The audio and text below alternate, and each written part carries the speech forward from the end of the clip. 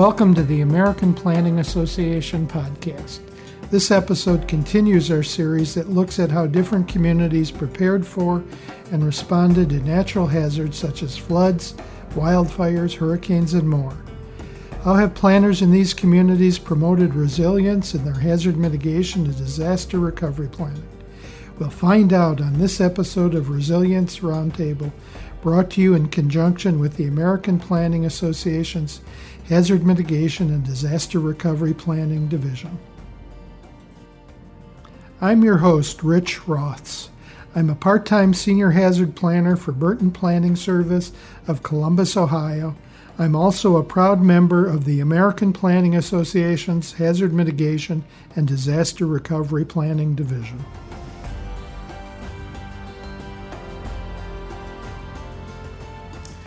Our guests today are Jack Heide, AICP, CFM, and Emily Ussery, PhD. Jack is a community planner with FEMA Region 2 serving New Jersey, New York, Puerto Rico, and the U.S. Virgin Islands.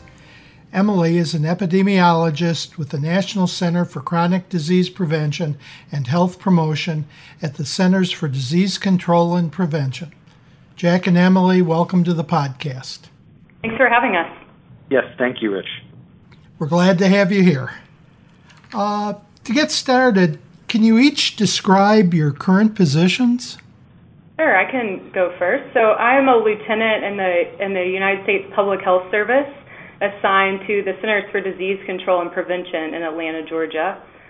Here I work as an epidemiologist in the Physical Activity and Health branch, and we partner with national groups, with states and local communities to really ensure that all Americans have opportunities to be physically active. One of our priorities right now is creating activity-friendly or walkable communities where people live, work, and play. And I'm also an officer in the Public Health Service, and so in that role I can be deployed to respond to public health emergencies. I'm a community planner with FEMA Region 2 within the Mitigation Division out of New York City. I work with state, local, tribal, and territorial governments to provide technical assistance, training, and plan review on hazard mitigation plans and the planning process within the region. Can you tell us how you got into hazard mitigation and disaster recovery planning? Sure. So I am an epidemiologist by training, not a planner. I have a Master of Public Health and a PhD in epidemiology from the University of Texas School of Public Health, and I've been working at the CDC for the past 3.5 years. We occasionally interact with urban and transportation planners in my field, but the U.S. Virgin Islands hurricane response was my first experience with hazard mitigation and disaster recovery planning. And I was asked to participate in that response because of my background promoting physical activity and working with communities and specifically the Virgin Islands in creating more walkable, activity-friendly communities. I got my first experience as a kid, actually, in Alaska following the Exxon Valdez oil spill, where I got to see firsthand the effects of an oil spill on the fishing community, the economy, and the environment up there. And then later on, my first experience with a natural disaster when I was in Afghanistan with the U.S. Army serving in Paktika province as a civil affairs officer. There was a major flooding event that occurred, and so I got my first real taste of natural disasters and flooding there. Very interesting. Something we usually don't see from that angle. Can you both give us an idea of your involvement in the hurricanes in the U.S. Virgin Islands? Sure. So in 2016, about a year before Hurricanes Irma and Maria hit the Virgin Islands, I worked with the Virgin Islands Department of Health to conduct a walkability audit across the 3 islands in the territory. And so at that time, the Department of Health actually asked CDC to come help them, work with them to collect data on built environment supports and barriers for physical activity. This was a priority for the Department of Health then because there was a large prevalence of physical inactivity in the Virgin Islands, and chronic diseases they were seeing were fairly prevalent as well. And so we know, the ways in which communities are designed can promote regular physical activity and improve health. So through our walkability audit that we did in 2016, we found that features like sidewalks, street lighting, access to public transit, and walkable destinations near home were pretty uncommon across the territory. And so we used those data. We worked with the Department of Health to identify some potential action steps that they could do to improve walkability across the territory. And then the data also helped the Department of Health kind of highlight some of these issues that they were seeing. A few months before the hurricanes, the Department of Health and CDC convened a workshop with different agencies and community groups in the territory to raise awareness of how the built environment can influence health, and then to develop action plans for building more walkable spaces across the territory. I would think that a lot of our listeners don't have an idea of how big the islands are, the topography there. Could you go into that a little bit? Sure. So the Virgin Islands are comprised of 3 separate islands, St. Croix, St. John, and St. Thomas. Before the hurricanes, there are about 100,000 residents, I believe, across the territory. St. Thomas is probably the most densely populated. St. Croix is the biggest land area. And then St. John is comprised mostly of national park. But there are some residents also on St. John. St. Thomas is fairly mountainous, and so is St. John. So there's a lot of steep slopes there and a lot of development on hillsides. St. Croix is a lot flatter, but there is some steep slopes there as well. But it's St. John and St. Thomas in particular, fairly mountainous terrains. And when it comes to my background with the U.S. Virgin Islands prior to the storms, it's not as grand as Emily's. I visited St. Croix actually 3 weeks before the hurricanes, and that was the first time I'd ever been to the territories. FEMA conducts an annual mitigation consultation with all of their states, tribes, and territories, and so we were down there doing that 3 weeks before. Otherwise, I had very little knowledge or experience with the territory prior to these 2 storm events. But at least having been there earlier, you had a good picture of before and after then. Absolutely. Would both of you or one of you care to give us an overview of the disaster and their impacts on the communities there? So in the span of 2 weeks in September of 2017, Hurricanes Irma and Maria hit the 3 U.S. Virgin Islands. These are 2 Category 5 hurricanes back-to-back.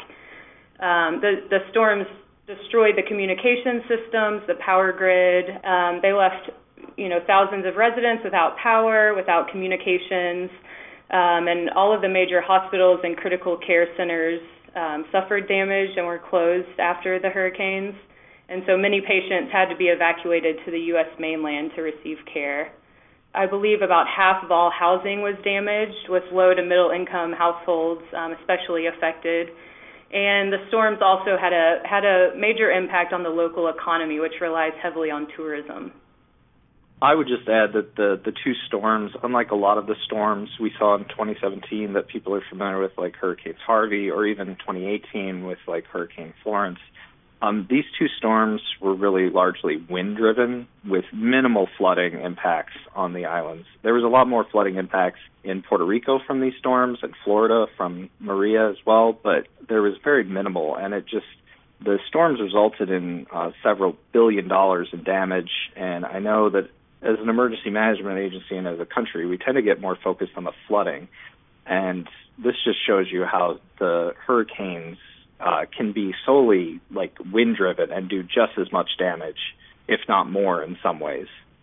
Although, again, using Puerto Rico as an example, except for right after the hurricanes, I don't remember seeing a lot of TV coverage of the Virgin Islands, but it sounds like a lot of the damage was similar to Puerto Rico, even though Puerto Rico did have flood damage also. That's very true. There was a lot of similarities between the two. There's a lot of differences as well, but the U.S. Virgin Islands kind of dropped out of the media, if you will, following Maria making impact on Puerto Rico. It sounds similar to Hurricane Katrina. You heard a lot about New Orleans and not a whole lot about the other communities, Mississippi and Alabama and such. So can you go into what your roles were during the recovery period and how the two of you worked together? Sure. So I deployed to the Virgin Islands for a month during February and March of this year to support. I was supporting the Health and Social Services Recovery Support Function. So I was on the health side, working as the Environmental Health Coordinator. And since the Department of Health was focusing on improving community design and the built environment before the hurricanes, this became an area of focus during the recovery process as well. And so my role was really to convene our local partners there who had an interest in health and the built environment.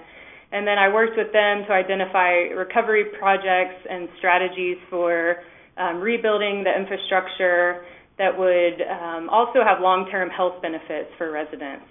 And so a lot of what my role was talking to decision makers about how healthy community design principles are related to hazard mitigation and disaster recovery, and then helping partners incorporate some of those principles into their long-term recovery plans.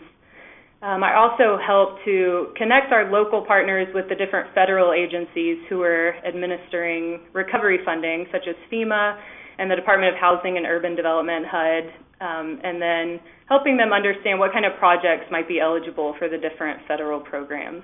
And so that's how I met Jack, who at the time was administering helping with the hazard mitigation grant program.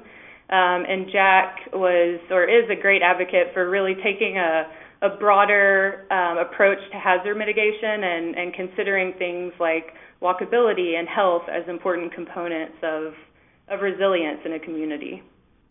Jack, could you go into how you worked together and your role during the recovery period? So I was deployed to the USVI for nearly a year as the mitigation advisor to the Federal Disaster Recovery Coordinator.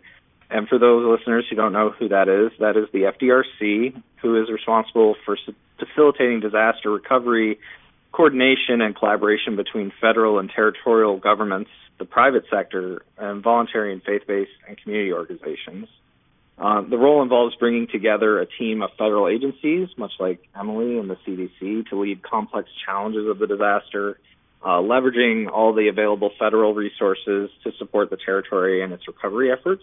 And the FDRC leads the 6 recovery support functions, or RSFs as they're known, which include housing, infrastructure, economics, health and human services, natural and cultural resources, and community planning and capacity building. And each of those RSFs are led by various federal agencies. As the mitigation advisor, I was charged with helping the FDRC and all the RSFs to understand the numerous FEMA hazard mitigation assistance programs, the NFIP, and other mitigation programs that would be at the disposal of these federal agencies and the territory. And I also served as sort of the technical advisor for mitigation best practices. And so I spent a lot of time working across all the RSFs, trying to help them understand how we could help build back the community, make USVI more resilient, and working across all the sectors.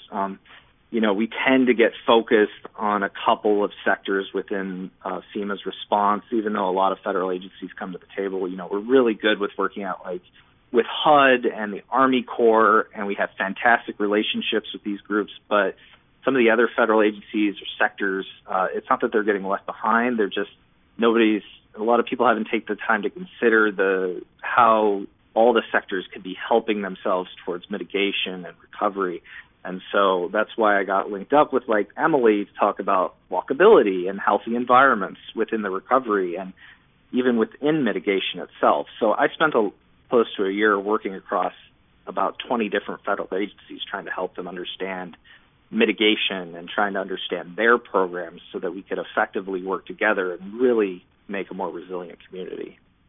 Does the U.S. Virgin Islands have a strong planning background, outside of the emergency management department? They have several types of plans in place. They have like a waste management plan. They have, I did a lot of research right after the storm, and I pulled up about 40 different types of plans. The level of their effectiveness or actual implementation is probably debatable. There's some really great plans, and there's some plans that they've created that they were done and then they weren't implemented for possibly political reasons or technical feasibility or funding. I think one of the more interesting things in USVI is they've actually had a law since the 70s that they have to have a comprehensive plan, land use plan, and they've completed one probably 3 or 4 times in their history, but they've never actually adopted one. So they've never had a land use plan. Interesting. And obviously that could really affect their recovery. Yes, and it is something we're working on with the territory right now with a partnership between FEMA and the Army Corps, working on getting them grant money to actually develop and implement a land use plan. I do have to say it's probably similar to what we see on the mainland, so you couldn't criticize them over it because we see the same things here also. Yeah, absolutely. We see plans developed all the time by any number of jurisdictions in some of the most modern cities in the world that are never implemented for whatever reason. Right. Could you explain how the two of you actually work together? So the way we got connected is I was trying to make connections with the Health and Human Services recovery support function through the lead of Emily wasn't the lead, but one of the people who came in to help support. And, we started talking about various efforts that were going on, and I was working with a colleague from the Community Planning Capacity Building, FEMA side, who we were both talking about the idea of how could we get APA involved. And through that, we discovered that the USVI Walkability Institute, which Emily talked about she was a part of, was already doing work with APA. And so we linked up with them and we started discussing what was possible within FEMA and, the CDC and walkability and the stuff that was going on in the territory. And we started talking about various issues, and we kind of landed on a particular project. And we'll talk more about this a little later.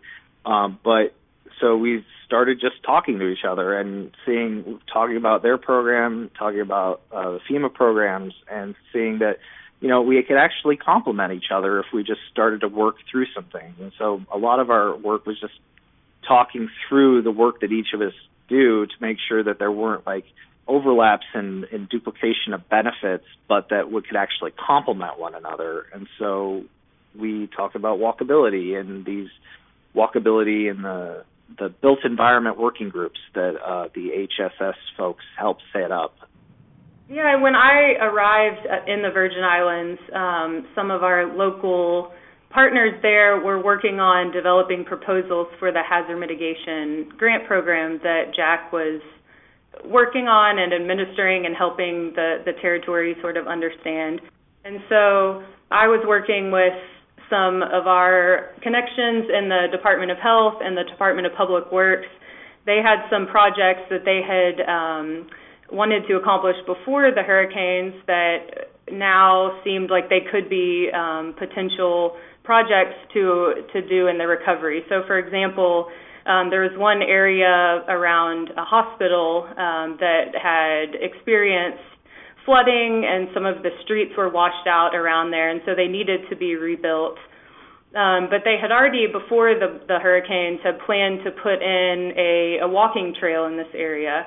And so we talked to Jack to see if maybe we could kind of combine those needs and come up with one project where they could both implement some stormwater improvements in that area, but also build in some long-term improvements for the community that would add a walking path for people who worked at the hospital and safer connections with the retail area that's across the street adding transit in that area for all the people who use that area surrounding the hospital.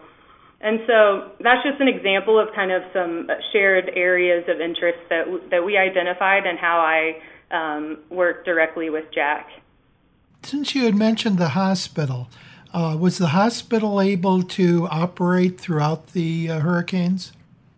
So when I was there, the hospital was not operating. It sustained a lot of damage during the storm, and so it wasn't operating at full capacity. The hospitals had a lot of roof damage, and when the hurricane rain came in, it ended up damaging a lot of the equipment, a lot of the expensive medical equipment that was on the upper stories of the hospital. And this occurred on both the major hospitals in St. Thomas and St. Croix. But there's a lot of money going into the territory right now, and I don't know, Emily, I don't know if you know, they keep going back and forth of how they're going to deal with the hospital situation. I know that they've debated completely replacing them. I know that they've debated just retrofitting the hospitals that exist now. I know that a solution is going to happen, and it will get fixed to be ready for the next future storm events. But right now, I don't know that they've come to a conclusive decision of whether it's a complete replacement or just a retrofit. Something to follow in the future, then. Did the Virgin Islands have a recovery plan or an annex to the response plan? The Virgin Islands did not have its own response or recovery plan. However, FEMA, prior to Irma and Maria, had been working very closely with the U.S. Virgin Islands and Puerto Rico, for that matter, on developing a response and recovery plan. So it was a FEMA territory joint effort. So both the territory and FEMA were part of the plan. And it was being worked through when Irma hit St. Thomas and St. John and brushed along Puerto Rico, because it didn't make a direct hit on Puerto Rico. But then when Maria came by 12 days later, the whole scenario and the devastation for the plan kind of threw the plan out the window, and they kind of had to wing it from there. Not that they're not trained professionals, but the plan didn't account for 2 storm events in less than a 2-week period. Kind of a double punch. Exactly. There were some other products, though. There was a product I have to mention that was actually done in 1989 after Hurricane Hugo, which I don't remember. I think it was like a Cat 3 that hit the U.S. Virgin Islands. But the Building Science Division of FEMA out of headquarters actually came in and did a Better Homes Guide, which was a technical guide detailing engineering and architectural details for building more resilient homes in the territory, especially to hurricanes. And after Irma and Maria hit, FEMA sent in a mitigation assessment team to actually see of the mitigation work that had been done in the territory, what held up, what didn't, what went well, what went bad. And it was actually shown that all the homes built using this Better Home Guide, all of them survived with little to no damage, which is incredible to see, a 1989 document. And I was actually at several fairs and festivals that FEMA set up tables in the territory during post-recovery, and there was actually people bringing up their 1989 copy of this manual saying, this saved my house. And FEMA actually since then went in and is doing an update of that plan. Great. It sounds similar to what we saw with Hurricane Michael in the Florida Panhandle, with the houses that were designed to the design standards that are now in place in the Miami area, and you saw a house standing there and nothing around it because the surrounding houses had been destroyed. Exactly. And this update of the Better Homes Guide is actually another great example of the work of collaboration we did with the Health and Human Services Recovery Support Function, because not only did the Building Sciences team from FEMA come in, but we actually brought in the experts on healthy building materials for the built environment, and they from HHS and the CDC, who helped incorporate healthy building materials that would help in mitigation and recovery. So not only do we have these more resilient structures just to uphold to a natural disaster, but now they're going to be built with materials that can withstand the after effects of, rainwater getting in and possible flooding and stuff like that. I know APA is encouraging communities to adopt recovery plans pre-disaster. And it sounds like FEMA is doing the same thing as far as they can without requirements published in the Federal Register. Yes. Did the Virgin Islands have an approved mitigation plan? Yes, the U.S. Virgin Islands had approved a mitigation plan from 2014, and they have a pretty solid history of obtaining various forms of hazard mitigation assistance, mostly pre-disaster mitigation grants in support of their plan and good mitigation projects. They've completed, pre-Irma Maria, they completed a lot of undergrounding of electrical utilities, wind retrofits of critical infrastructure, and some home acquisition projects as well. And many of the mitigation actions found in the 2014 plan are being pursued as grants under the Hazard Mitigation Grant Program post-disaster. Great. So they're obviously able to use both pots of money to further hazard mitigation. Yes, they have a pretty solid background on it, and it's been good to see. And some of that stuff in the mitigation assessment team showed how the places where they did mitigation for like electrical utility undergrounding, those places, once the power came back, and those were back up in the matter of days or weeks, which wasn't seen in other parts of the territory. And even going farther to what we saw in Puerto Rico with power out, in some places over a year or more. Yes. Governor Mapp had a fairly progressive timeline for restoring power, and he was able to meet it.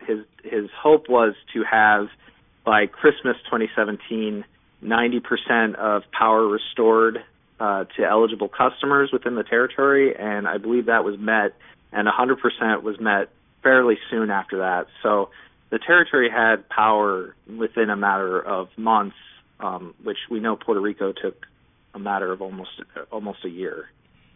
To give our listeners an idea of how long that was, when did the hurricanes actually hit? Hurricane Irma hit did a direct hit on St. Thomas and St. John on September 4th, and then St. Croix was hit by Hurricane Maria on September 16th. So about in 3.5 months they had power. Yes.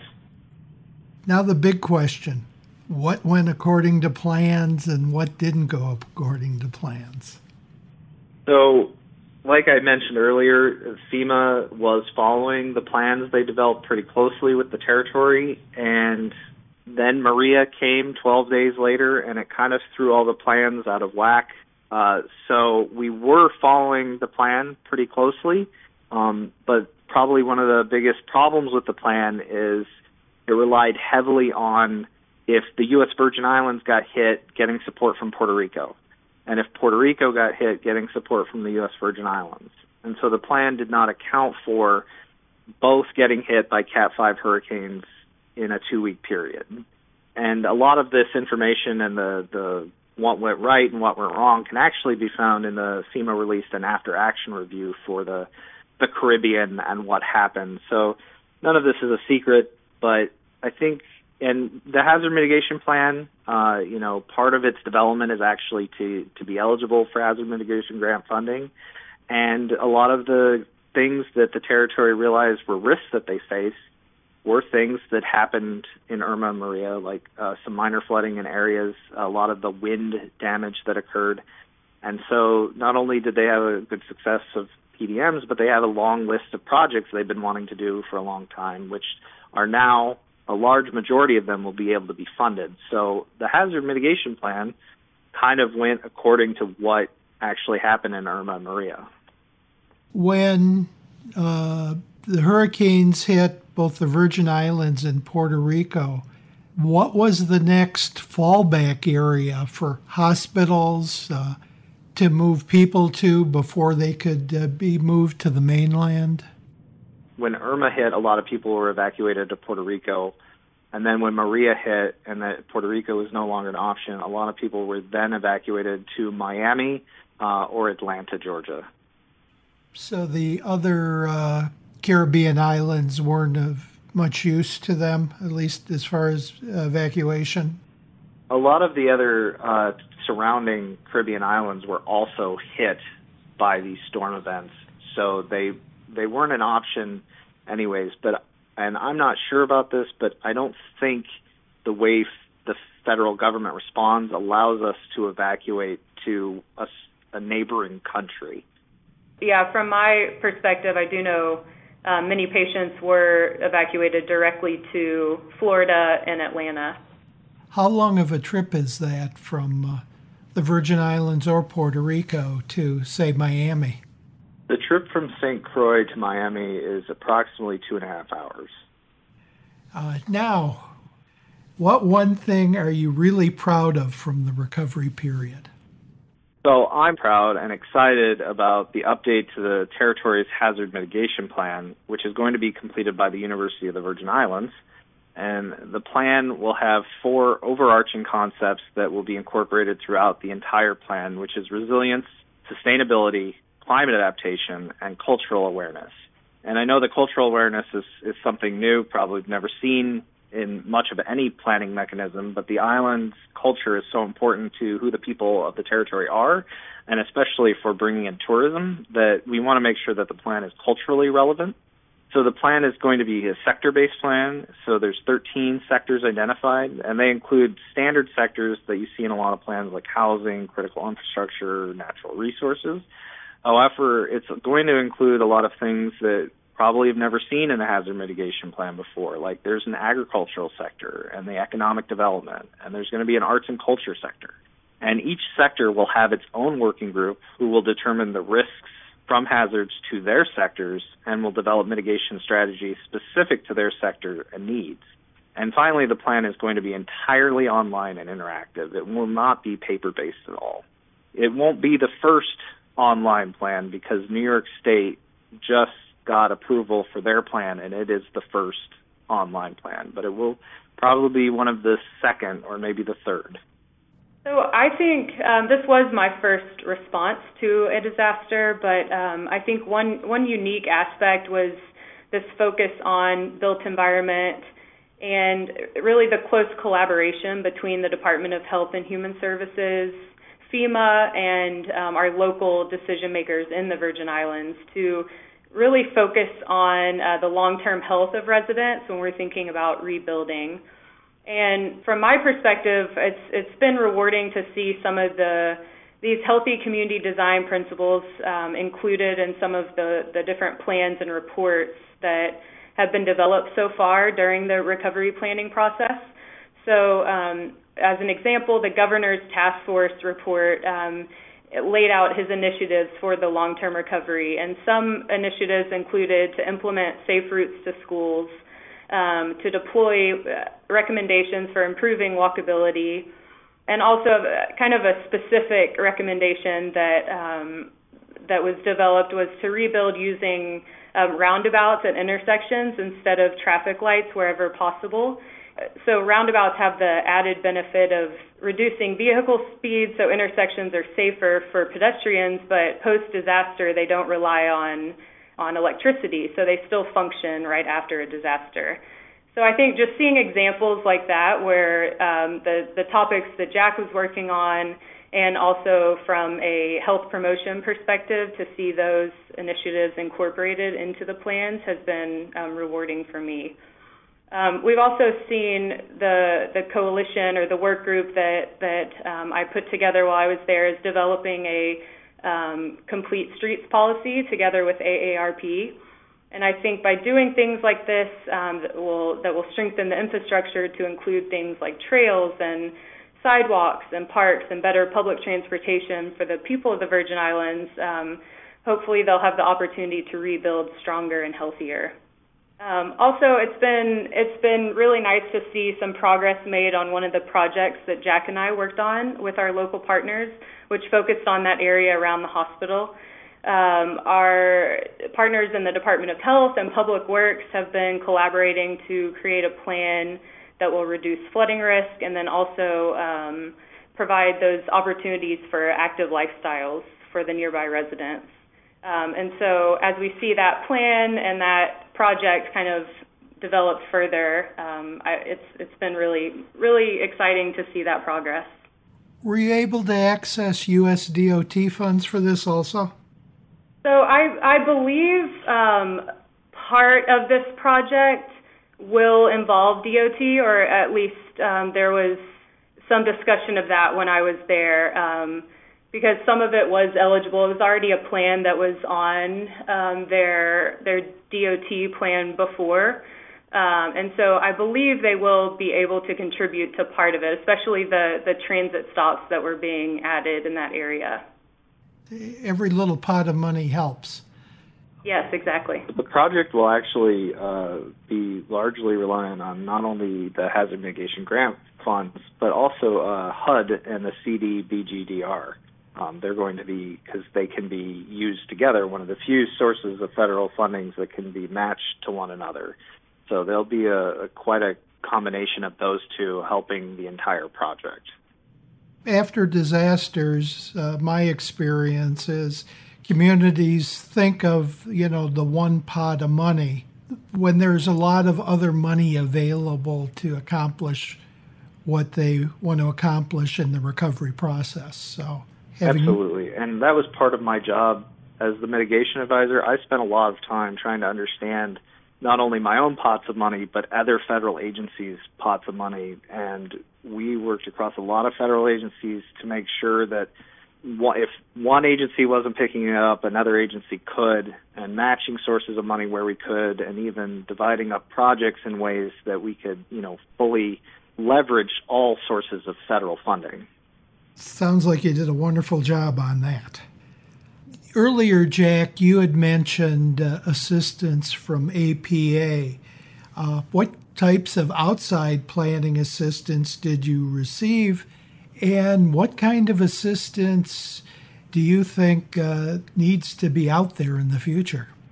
So our partners in the USVI received, including the Department of Public Works and Department of Housing and the hospitals, they received a community planning assistance team support from APA to help conduct what we're hoping will be a community charrette or design around the hospital road project.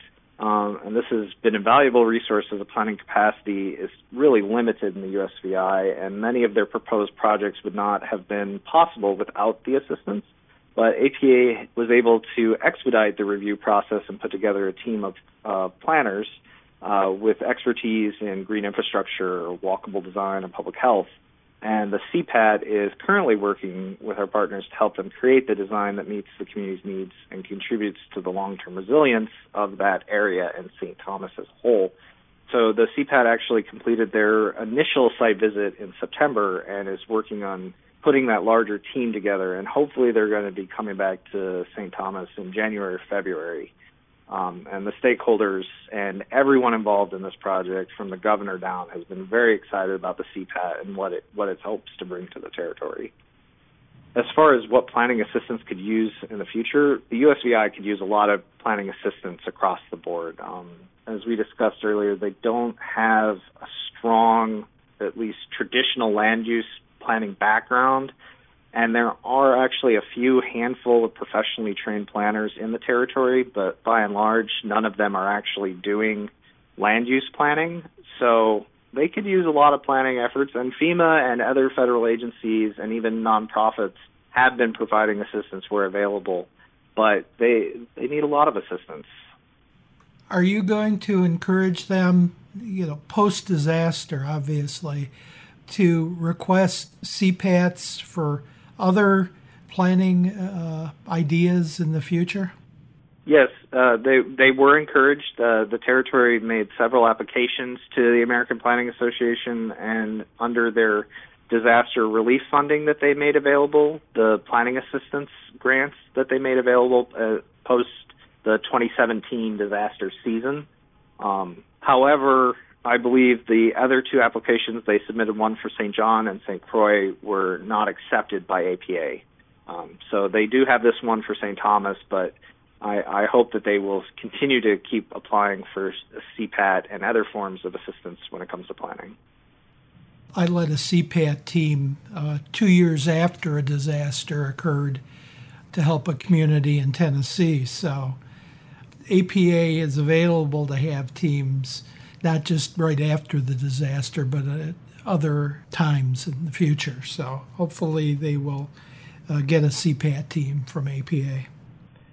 Yes, absolutely. And I should say that FEMA's Community Planning and Capacity Building group, who deploys post-disaster, did help, I believe they're all completed now, did help each island, St. John, St. Thomas, and St. Croix, working with faith-based organizations and nonprofits and a few foundations, did help each island develop their very own recovery plan that was outside of the territorial government, but working with the territorial government.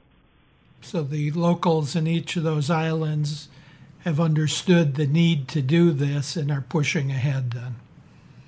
Finally, what do you know now that you wish you had known before these events happened? Now's the time for your wish list. Yeah, absolutely. So I did mention this was my first experience supporting a hurricane recovery. So I learned so much during that 1 month that I was on the ground, just about the federal recovery framework and the different agencies involved in the process. And a lot of that happened while I was on the ground in the Virgin Islands, because I think that, I don't think I could have learned it necessarily without experiencing it as well as I did. And so I think for me, since I was only there for 1 month, I had a limited time to kind of be face-to-face with a lot of our partners. And so I wish that I could have arrived, with a better understanding of the different moving parts. But I now feel like the knowledge that I gained during that time in the Virgin Islands was so helpful, and I developed a lot of new professional networks with people like Jack and others from HUD and other groups. So I really, I hope that I'll have the opportunity to share that expertise with other communities who are either preparing for or recovering for a disaster in the future. And especially, my branch here at the CDC and the Physical Activity and Health branch specifically are thinking about ways that we might be able to support communities in developing different strategies and plans for moving forward to promoting more activity-friendly communities in the recovery kind of context. Nothing like a major disaster to turn you from a rookie into an old hand quickly. Exactly. Okay, Jack, what do you wish you knew before? I wish I had known a lot more about the USVI itself and the way they operate, their culture, their internal workings, their politics, because they are a U.S. territory, and so they are American citizens, and they are a part of America, but they operate a lot different than almost anywhere in the U.S. mainland of what we are traditionally used to, especially when it comes to things like how we approach land use planning. And so it was like a complete game changer going down there, and almost everything about it is run different. It looks different. It feels different. That being said, that just goes to show that when you're responding to emergencies, you never know what you're going to be faced with. And if I had known a bunch of these things before I'd gone down there, I would have approached a lot of our work in a different way. I would have aimed for the same type of things we've done and we are doing, but I would have approached it in a completely different way. And then another big thing I wish I had spent more time was learning all the different things various federal agencies bring to the table in a disaster environment or even in a peacetime environment. All the different funding sources and all the different technical assistance and all the different agencies within the agencies is overwhelming, and it becomes even so more overwhelming in a disaster. And trying to understand all those things would have been immeasurably more helpful than going in where, I'd never interacted with the CDC before or the U.S. Public Health Service. I had vague awareness of what they did, but you find out that there's so much like one agency has to offer, and I can't stress enough the amount of time of learning, even if you're a local government, all the opportunities that do exist post-disaster, because it's not just FEMA, or just the Army Corps. It's so much more. Did either of you have a chance to compare notes with your colleagues that basically did the same job in Puerto Rico? So from my perspective, since my position was pretty specifically focused on the built environment, I don't believe that I had a counterpart in Puerto Rico who was doing the same, specific job or the specific focus that I was doing in the Virgin Islands. And a large part of that was because in the Virgin Islands, this was a priority before, and especially CDC had worked with them before to kind of think through some of these strategies and ways that they wanted their communities to look, and we had not worked with Puerto Rico in the same capacity before, and so I don't believe that there was someone doing a similar position in Puerto Rico at the time. Well, I was lucky, as in the counterpart in Puerto Rico was actually my boss. So the mitigation advisor for Puerto Rico was my boss back in the region. And in fact, we actually had monthly calls with all the mitigation advisors during the 2017 hurricane season. So I talked with the mitigation advisor from Florida and the mitigation advisor from Texas quite frequently. So we were constantly comparing notes. And quite honestly, what we discovered is we were all dealing with very vastly different things all the time. Even though we dealt with the same federal agencies, we were all dealing with hurricane impacts. Every state and territory had its own focus. And so whatever their focus was what was eating up most of our time and what we were mostly focused on. But all four of us were always focused on completely different things. Any opportunities for collaboration in the future between Region 2 and CDC? Yeah, so I think, just meeting Jack and getting to work with him so closely, I think really strengthened the existing partnerships between both of our agencies, and specifically between FEMA and my branch at the CDC, which is focused on community design and physical activity. So I really hope that we will have the opportunity to stay in touch. As I mentioned here, my group is kind of, discussing ways that we can support other communities in the future. And I think just having Jack as a resource, all of his experience working in disaster recovery and hazard mitigation would really be an important perspective on our work. So I hope that I can tap him for knowledge in the future. And also just wanted to point out that Jack and I and one of our colleagues from the Virgin Islands Department of Public Works will be presenting on this work that we did at APA's National Planning Conference in April. In San Francisco. One other question would be, is the Virgin Islands ready for the next one? I don't know if they're particularly ready, but they're getting there. They're doing a lot of undergrounding of their electrical systems, and there's been a renewed focus on preparedness and getting ready for the next storms. And FEMA's had a renewed focus on the Caribbean and preparing for the next storms. So they may be ready, but if they're not, they are working very hard to get there as soon as possible. I'll go to you, Emily, first. Where can we find you online, and are there any resources you'd like our listeners to know about? Sure. So if listeners are interested in learning more about how CDC is working to promote physical activity and activity-friendly communities in the U.S., they can visit our website at www.cdc.gov/physical activity. And listeners can also feel free to email me at eussery, USSERY, @cdc.gov. if anyone is interested in learning more about FEMA mitigation programs, they can always visit FEMA website and go to www.fema.gov/what-mitigation. A great resource for discussing all the various types of mitigation programs and fundings that are out there. In addition, I always encourage people to reach out to their local communities or, more purportedly, reach out to their state hazard mitigation officers and find out how they can get involved in hazard mitigation in their state or local community.